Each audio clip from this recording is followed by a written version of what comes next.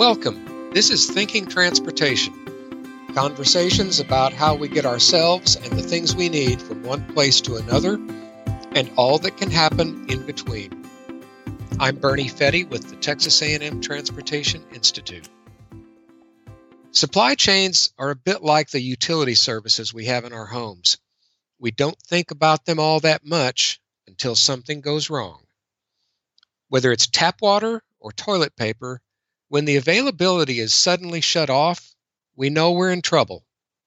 What we don't know, typically, is how long that trouble is going to last. A global public health emergency has given us plenty of chances to consider that reality, and it's given experts like Yolanda Pratzi and Juan Villa a fresh opportunity to understand more about supply chain disruptions and how to make them more manageable in the future. Juan is a research scientist at TTI, and Yolanda is a senior research scientist at the agency. Yolanda and Juan, thank you both for joining us. Thanks for sharing your time.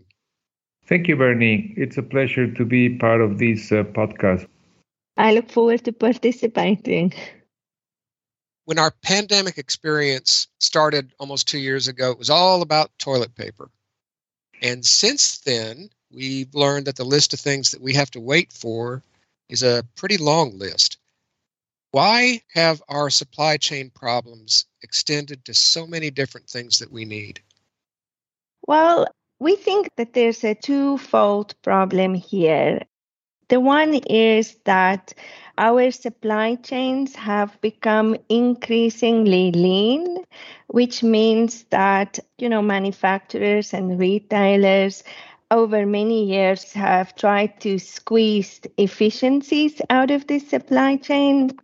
In other words, making the supply chain more competitive, reducing the cost of the supply chain, reducing the cost of manufacturing products. And that has translated, of course, into lower prices for consumers, but it has also made the supply chain very vulnerable to disruptions.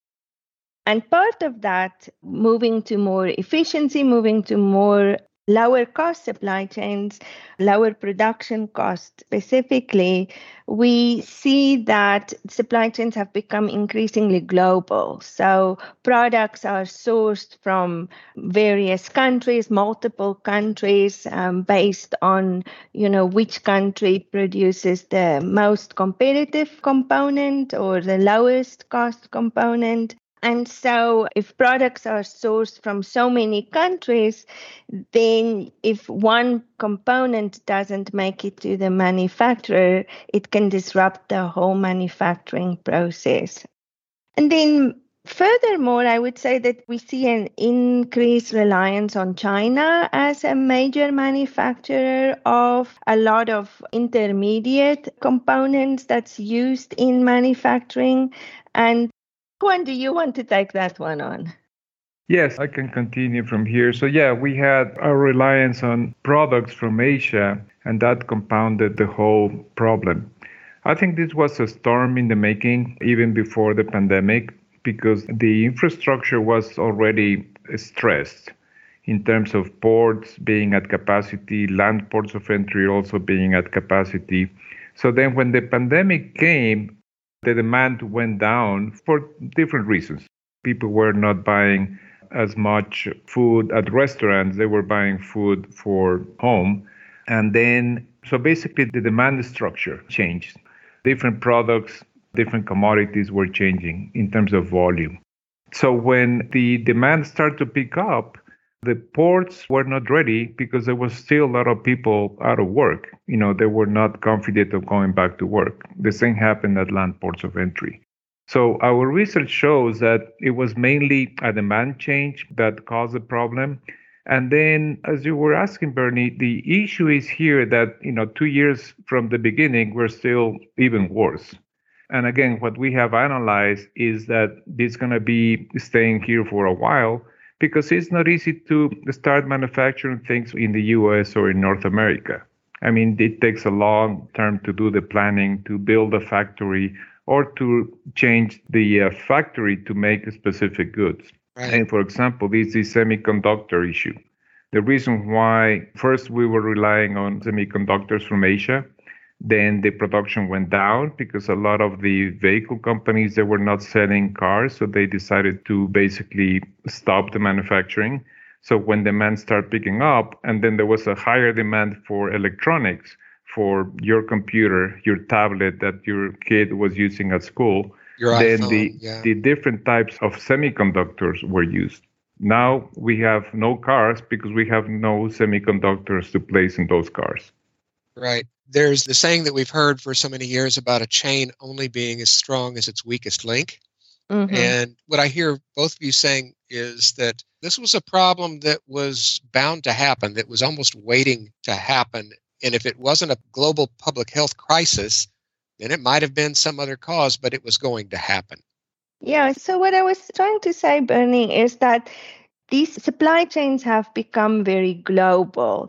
So the manufacturing, for example, of a simple product like paint requires chemicals, and these chemicals are sourced from all over the globe. And if there's a disruption in the sourcing of one of these components, then it means that that specific paint cannot be manufactured. And so the supply chains have become, what Juan is also mentioning, very vulnerable to disruptions. I think the pandemic highlighted how vulnerable supply chains have become, but it's not only pandemic-related disruptions. I mean, there's just normal disruptions, weather, shipping incidents, and as of late, the pandemic. Juan, just a minute or two ago, you were starting to talk about one of the things that you've learned through the recent research that you and Yolanda have been working on. Can the two of you hit some of the high points of that research, what you've learned just in the last year or two?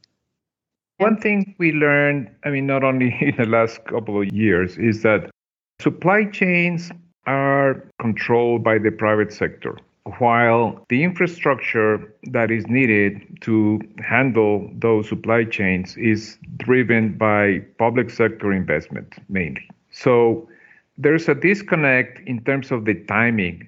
For example, if you want to build a new port or expand an existing port, it will take years, sometimes more than 10 years to do that.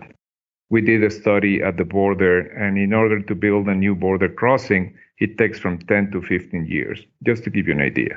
Right. Because there's a lot of coordination that has to be done with two countries, many agencies in both, funding from both sides of the border. On the other hand, the supply chains or the freight movement is, again, driven by demand. And that's basically the private sector who handles that. So a warehouse in Los Angeles can be handling imports from Asia. But then if that particular shipper or receiver wants to change the sourcing and then move to Seattle, they can do that in a week or two. As compared to the years that it takes to create infrastructure to accommodate those changes. Exactly. So that's a main issue that we have learned, and we have tried to obviously come up with ideas on how to streamline the planning process. But Yolanda can expand a little bit more on the work she's been doing in Texas with the Texas Department of Transportation in terms of the planning of infrastructure. Yeah, so let me start by saying that even before the pandemic, there were questions as to how the infrastructure can satisfy consumers' demand for same-day or next-day parcel delivery. So pre-pandemic, if we remember pre-pandemic, there seemed to have been a move to same-day delivery or Amazon shoppers buying a gallon of milk at 6 a.m. and expected it to be delivered by 8 a.m. in some urban areas. And, transportation planners were wondering if this trend really takes off, how can that level of on-demand shopping be satisfied in urban areas that's already experiencing congestion levels. During the pandemic, what we've seen was that not only, as Juan referred to earlier, the type of commodities that consumers were buying changed when the travel restrictions were imposed, but also how consumers purchased those commodities. So we saw this tremendous increase in e-commerce shopping. People, when they were scared of the health risks associated with going to brick and mortar stores, were all of a sudden embracing e-technology or e-commerce to purchase groceries and other household commodities. And the e-commerce supply chain is even more complex because it moves away from the traditional supply chains where products are shipped to a warehouse and from a warehouse to a store, and consumers goes to a brick and mortar store to purchase their commodities. Now we see that the commodities get shipped to a warehouse and from there it gets delivered to individuals' home. So the way that infrastructure is used is different. And as Juan mentioned, the infrastructure development process takes a very long time. State departments of transportation develop 25-year long-range transportation plans in a way to estimate demand, future demand for the transportation system. And that translates, at least in Texas, into a 10-year transportation program that finally funnels in 2-year construction program. So where the result is the development of transportation infrastructure takes a long time. And as Juan mentioned, transportation planning is not so nimble that we can change these investments to satisfy fairly quick changes in demand, how people shop and what kind of products they are purchasing. So these are really fundamental distinctions about how private sector businesses operate, to borrow your word, Yolanda, in a very nimble fashion. And you can say a lot about how the public sector operates, but nimble is not one of the words that typically comes to mind. So as we try to overcome the problems that we've experienced and look ahead to possibly avoid supply chain problems like this, how do we get past those distinctions? How do we get past that disconnect? Well, the key thing is that, first of all, we have more data available. Because of technology implementation, we have a lot of information or data. And that's something that TTI is doing, is basically trying to be able to develop these systems or processes to analyze the data, transform it into information for a better decision-making process. So that's a key point. Be able to gather and analyze as much information as possible, so that way you can provide that information to the decision makers. So you simply understand more about the problem now than you did 2 years ago. Is that exactly right? But now we have more, let's say, data elements. We know what commodities are moving, how this last mile is operating, what's going to be the trend in the future. And again, this can change, but at least in order to be able to have a better handle of potential disruptions, you need to have that information on hand. Right. And then for both public and private sectors, companies and stakeholders, it's important to develop these systems and the processes to be able to analyze the data, to be able to take some decisions on it on time. Because again, in the past, pre-pandemic, it was relatively stable. You can plan in advance your demand because you knew that, by December, this type of commodities will be on demand. And I think in the future, these might change. So that's why my recommendation is to be able to be prepared in terms of gathering data, analyzing it, and be able to make decisions on that. When you were talking about better planning just now, I'm glad you mentioned December because, of course, the problems that we've been talking about so far we've been discussing at a pretty high altitude how, in a very broad sense, nationally, globally.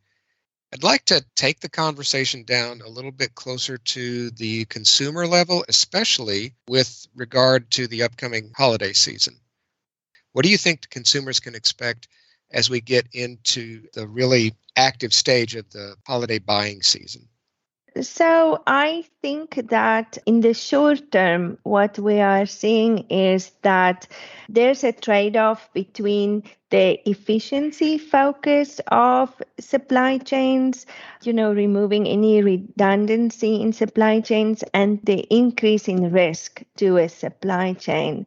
And so holiday shoppers should expect to see potentially fewer choices, lower inventories on desirable items, potentially higher prices, poorer service, and then also delays in getting the desired items. So some out of stock situations over this holiday season.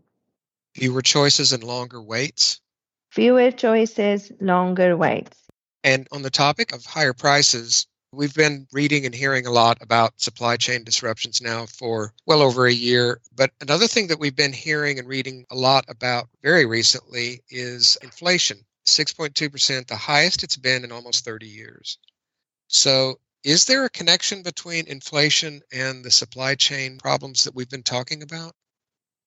I believe so. I mean, inflation is not high because of supply chain disruption, but there's a connection because it's supply and demand. And the supply has not been able to cope with the demand. We have vessels waiting in LA ports to be able to unload. We have another thing that's compounding the issue on the transportation sector is the lack of drivers, truck drivers. Truck drivers shortage is becoming an issue, and especially now. One of the issues of that is the changing in the way the things are delivered. Now, most of the drivers will prefer to do the last mile trips because they can go back and sleep at home, not the long haul trips where you have to be out on the road for weeks sometimes. So again, that supply and demand is causing a little bit of the inflation. And also what we have been analyzing is that there's also, money available. So that makes it that prices can go up. So again, these might be related, but again, not 100% to the supply chain issues. And not a simple cause and effect relationship, Right. It sounds like, right? So I agree with Juan. I mean, we see higher prices not only because of supply chain issues, but what we do see is that transportation costs are higher. We see that the shipping lines are charging higher prices for shipping containers. We see that domestic transportation costs are increasing. To Juan's point, we see a shortage in truck drivers, and one way that trucking companies has tried to solve that problem is to pay truck drivers higher wages. So transportation costs are higher than pre-pandemic, which of course adds to the final price that the consumer is paying, but it is not the whole story. On the other side, there is labor issues in the manufacturing and in the retail sector also that's increasing the costs of products. Right. A lot of folks have talked about getting back to normal. Mm-hmm. But part of the conversation nationally, globally, I think, has been talking about how maybe we can do better than normal. And I wonder if the two of you think if that's the case with supply chains in the future. Should we be going for something that's better than what we were accustomed to, the way that we were accustomed to doing things? Actually, I don't know if it will be better than normal. I think what we can expect is that the supply chain will change and that manufacturers and retailers will change their business model and look potentially at sourcing differently, having more redundancy in their processes to make the supply chain more resilient. I mean, we hear increasingly manufacturers like car manufacturers talking about moving from a just-in-time supply chain to a just-in-case supply chain. But unfortunately, if you want to build redundancy into a supply chain, or if you want to make infrastructure more resilient and have more capacity, that will come at a cost. And so better than normal, maybe in the sense of we can address the inventory issues, we can address delay issues, but we will pay a price for that, in my opinion, at least. Juan? Yeah, I agree with Yolanda. And again, the new normal, I think it's going to be different in terms of, for example, sourcing. What we have done is we analyze potential impacts of nearshoring, which is basically, trying to get your suppliers near to your manufacturing or to your consumption. There's multiple terms used: nearshoring, right-shoring, reshoring. Those are the terms that have been come up in the recent past. One example of that would be moving from a reliance on manufacturers in Asia to perhaps Mexico? Right, to basically North America. That way you can have a shorter supply chain. You can have products being manufactured at the Texas-Mexico border, for example, and that will cut potential issues in transportation, or even coming back to the U.S. And that will take first a lot of planning, and then also it will take some initial costs for the manufacturing to take place in those locations. But once those are established, we will have a more reliable supply chain, probably being able to cope with potential disruptions, not only on international trade, but also environmental disruptions that we have seen in the past, hitting ports, hitting other type of infrastructure. So it sounds like you've got clear ideas for how to fix the problems in the future, but one thing that seems very clear is that this will not be a quick fix. That's correct. But again, in the good news side, at least we have learned from this experience. And I think all the different stakeholders, both public and private, have learned from it, and they will take action to be able to come up with better solutions for the future. Well, this is a really complex topic, and we only have so much time to explore it today. But I'd like to ask you, what's your main takeaway for people listening? I think that intuitively we know that things are going to be different post-COVID. We see already that, the labor market is going to be different. In the many articles about the great resignation and the great reshuffling that's happening at the moment, we know that supply chains are going to look different. To Juan's point about nearshoring options and reshoring, we're pretty certain that both the private sector and the public sector will try to reduce the vulnerability and risks to supply chains. I think it's pretty clear that e-commerce is here to stay, that people have gotten pretty comfortable shopping online. I think in the short term, we already see the higher prices, the longer delivery times, and the poorer service. But I think what is less clear at this point is how it's going to look in the medium to long term. How are all these changes going to impact U.S. consumers moving forward? If some of these pain points that we are experiencing now, if some of that is also going to stay moving forward. My main takeaway is that we should not take everything for granted. In the pre-pandemic, we assumed that, we want to buy a car, then you can go to pick whatever you want. Now, there's fewer options, obviously, and we need to probably live with that, because specific items are going to be difficult or not as easy to find as we used to. And the same with the transportation system. everybody assumed that the transportation system will be working, very well with no disruptions. And now we've seen that it's not that anymore because there's too many moving parts. And finally, the key understanding that the two main stakeholders, the public sector and the private sector, they have different priorities, they have different timelines. I think it's important to take into account in order to be able to make decisions better. Yolanda Protze and Juan Villa, supply chain experts at the Texas A&M Transportation Institute. Thank you both for helping us understand this very complex topic a bit more clearly. This was really helpful. Thank you. Thank you, Bernie, for the invitation. Thank you. The global pandemic has helped us all learn a bit more about how supply chains work and what can happen when they don't. Most of us have probably heard the saying about how any chain is only as strong as its weakest link. And one thing we're coming to understand about supply chains is that they were strained to their limits long before the COVID-19 outbreak. Our public health crisis simply exposed the weaknesses that were already there. Thanks for listening.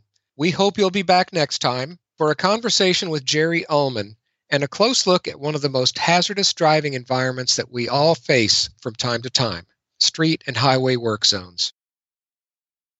Thinking Transportation is a production of the Texas A&M Transportation Institute, a member of the Texas A&M University System. The show is edited and produced by Chris Porteau. I'm your writer and host, Bernie Fetty. Thanks again for listening. We'll see you next time.